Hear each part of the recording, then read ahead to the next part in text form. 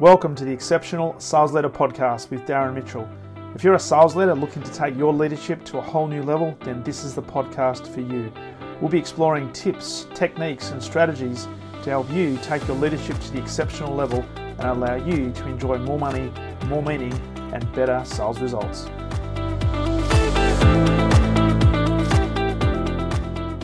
G'day and welcome back to the Exceptional Sales Leader Podcast. Darren Mitchell on this first day of the working week, Monday the 8th of November 2021. Trust you've just come off a phenomenal weekend and looking forward to a massive week this week in sales and hopefully taking your leadership to an entirely new level, and may that be the exceptional level. So before we jump into today's podcast, if you're a first-time listener, welcome. Thanks for dropping by, and hopefully there's some stuff in today's episode that is enough for you to come back and listen to tomorrow, but also check out some of the back catalogue. And of course, if you are a returning listener, again, greatly appreciate you plugging in, and hopefully I'm continuing to add value to your career and your leadership quest to become exceptional. Now, a couple of quick reminders before we jump into today's episode. I do this once a week. If you can be so kind as to subscribe to the show, or if you're listening on the Apple platform, I think it's just simply press follow, and that will enable me to let you know when new episodes are up and ready to be listened to and to be digested. And of course, if you can also do me a massive favor and rate the show, maybe leave a comment as well, whether it be a 1, 2, 3, 4, or hopefully a 5-star rating. But also, if there's anything you'd like me to talk about, please put it in the comments, because the way the algorithms work, it makes it a lot easier for other people who are searching for information, searching for podcasts around sales and sales leadership, to more easily find them on the various podcast platforms. So if you can rate the show as well, that would be phenomenal. So in today's episode, as we begin the new working week, I was just reflecting over the weekend and had a number of client conversations last week, and there was a key theme that came out of these conversations. Many of them are actually operating right now in quite a challenging and let's just say a somewhat dysfunctional environment, where their senior leaders are not necessarily demonstrating the attributes that you would like to think were befitting of a leader, and in fact they're more acting like a boss, and in many environments very command and control. Now, it's very frustrating because working with clients, we work our butts off to work on leadership principles, leadership philosophies, so that we can create the best environments we possibly can for our teams to, first of all, survive in the environment, particularly if they're brand new, but eventually be able to thrive in that environment. So there's a number of things that we work on in relation to helping these leaders create those environments. And it's just so frustrating when you see senior leaders that these guys are part of in terms of the environment that are not living up to these expectations, or they're doing some things that are completely opposite. And in many cases, they say one thing and do the other. Now, this can be very, very frustrating. And I've had one conversation with a client actually who was relatively new to this particular organization and is still working on creating, I guess, his own leadership philosophy and fitting in to the environment. So very conscious of wanting to create the right impression and a positive impression. Now, what's really frustrating for this particular leader is he's got a senior leader or a couple of senior leaders that seem to be quite schizophrenic when it comes to operating within the environment, and they've got fairly low thresholds to pressure, to pain, and they're very, very reactionary, which doesn't create a great environment.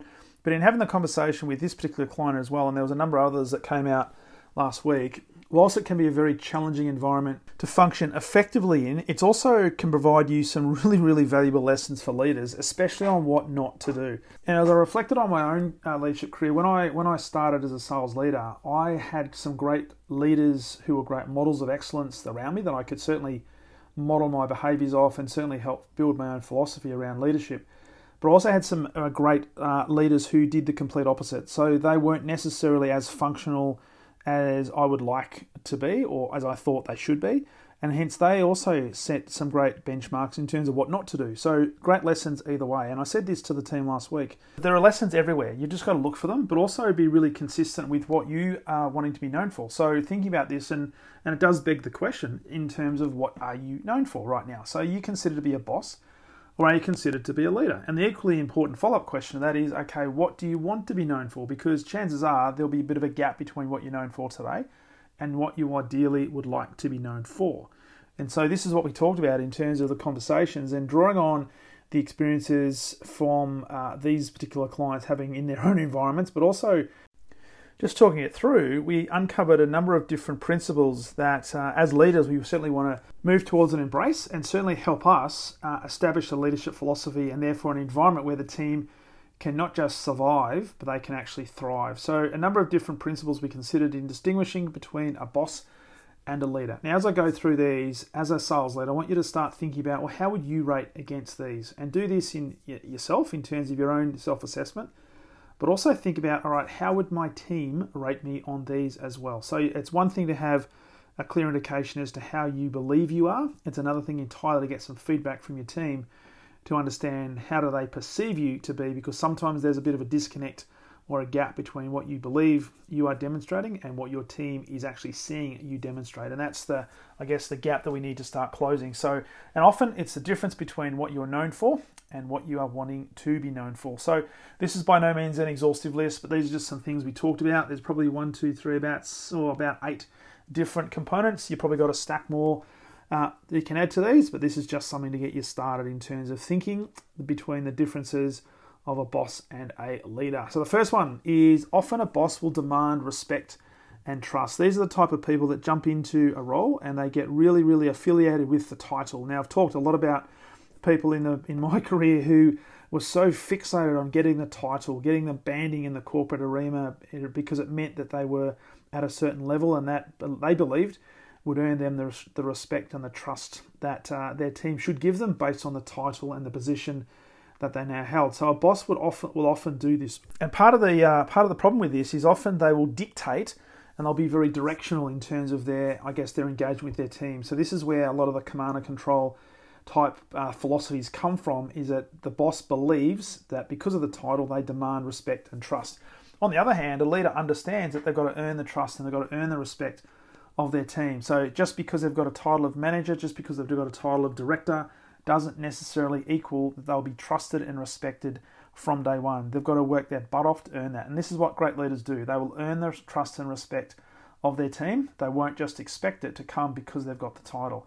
A boss will also try to get things right. And I've seen this happen a lot. A boss or a manager jumps into a position and they focus on doing all these great things and they want to get it right. So it's all about getting it right the first time. It's all about following the process, and it's not about questioning the process. So let's focus on getting things right. So people tend to be in this sort of environment, tiptoeing around the edges on eggshells, being afraid almost of making a mistake because they're not sure how the boss is going to respond. So getting things right is not the way that we should be doing it. What the leader does all the time is the leader will simply look at, okay, what is the right thing to do? It's not about getting things right. It's about what is the right thing to do. And that's what a leader will always focus on. And therefore they start to create an environment where people are not worried about making mistakes. They're actually thinking about, okay, what is the best thing and what is the right thing to do in this particular situation. A boss can also tend to, because of their focus on getting things right, they can also be very prescriptive and very directional in terms of what they expect their team to do. And often this can come across as being almost like a micromanager. And I've seen this happen where bosses or sales managers in particular want their team to do a certain thing. They want to follow a certain process. They want to create a certain report. They want to make sure that all of the customer information is entered correctly in the CRM, and they're very prescriptive and very anal in some cases in terms of what they want their team to do.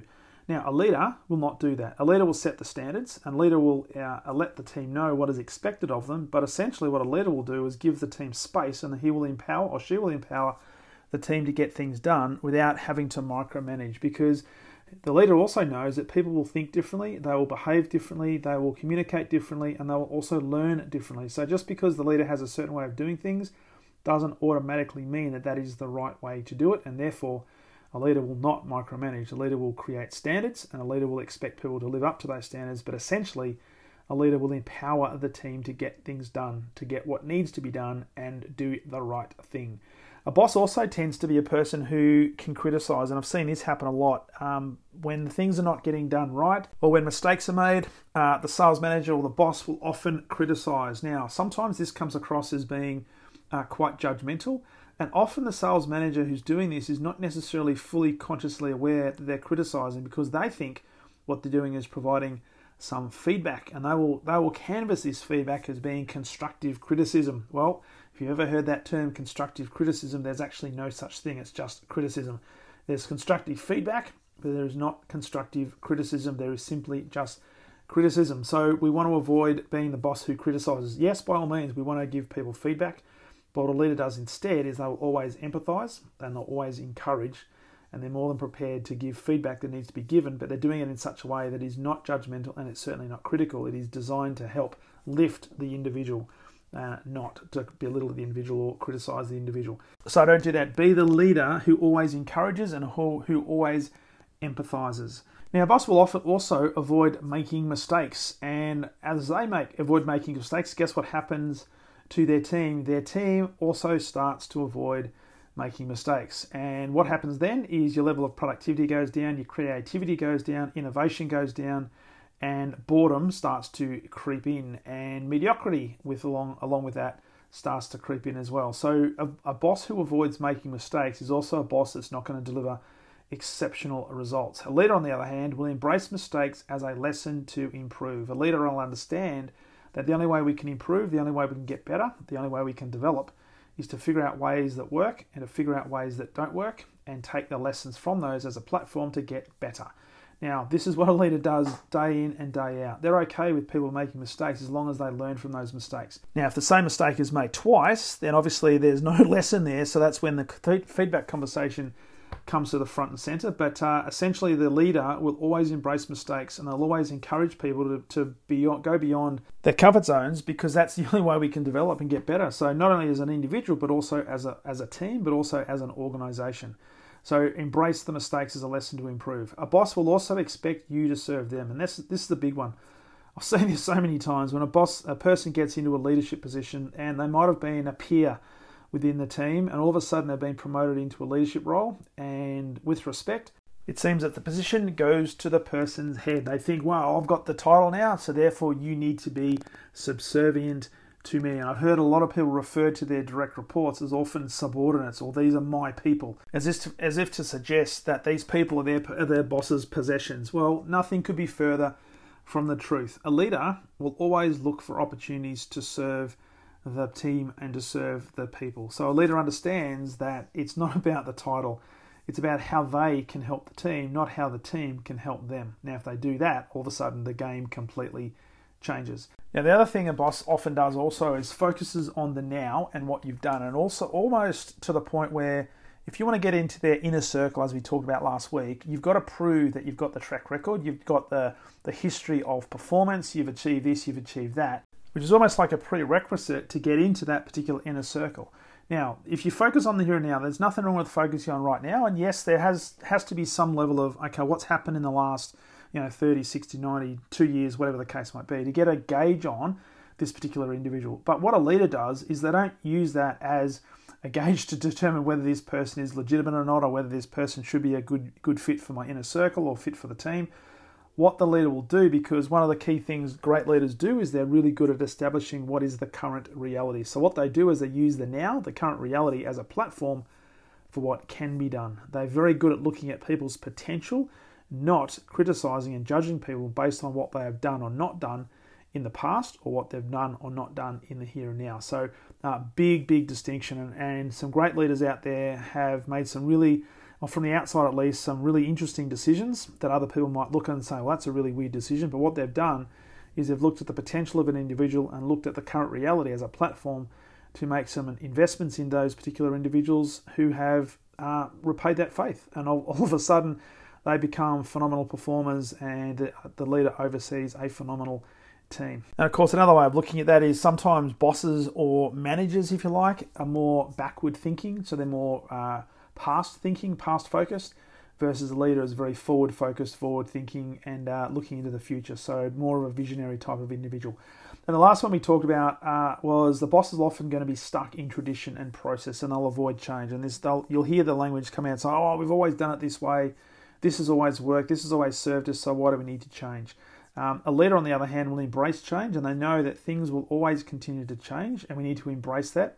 And they'll continue to focus on how do we challenge the status quo. Just because we're doing things in a certain way doesn't mean that is the right way to do it. So always open to change and always open to embracing change, because that's one of the things that's going to be constant as we go forward, is going to be change upon change upon change. And the leaders that can do that are the ones that are going to oversee the great performing teams into the future. So often another way of looking at this is a fixed mindset versus the growth mindset. So by definition, based on what we've been talking about today, sometimes a boss, based on these sort of principles, a boss can be considered to have a more of a fixed mindset, and a leader tends to have more of a growth mindset. So they're just some things we talked about with clients last week. There was a general theme that came out of this, and hopefully that's beneficial to you as well when you consider, where are you right now? What are you known for as a leader? But also, more importantly, what would you like to be known for moving forward? And it reminds me of a great quote from Simon Sinek, which says, leadership is not about being in charge. Leadership is about taking care of those in your charge.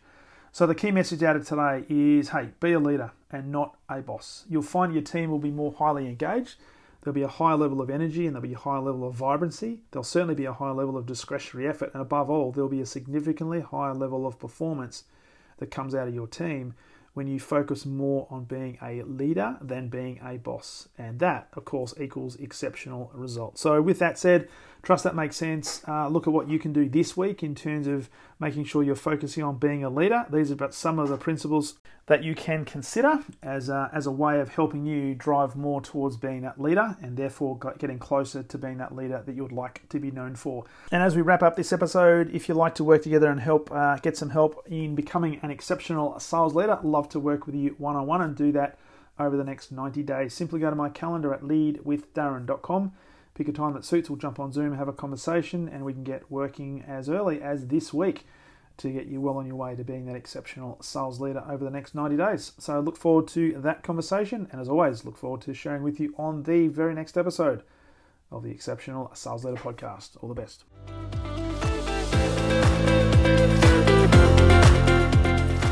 Thank you for listening to the Exceptional Sales Leader Podcast. I trust the information in this episode has been helpful in your journey towards becoming exceptional. And remember, please take the time to rate the show, subscribe to the show so other people can find it. But also, if I can help you, jump on my calendar, go to leadwithdarren.com and let's have a conversation about how I can help you along your journey to being exceptional.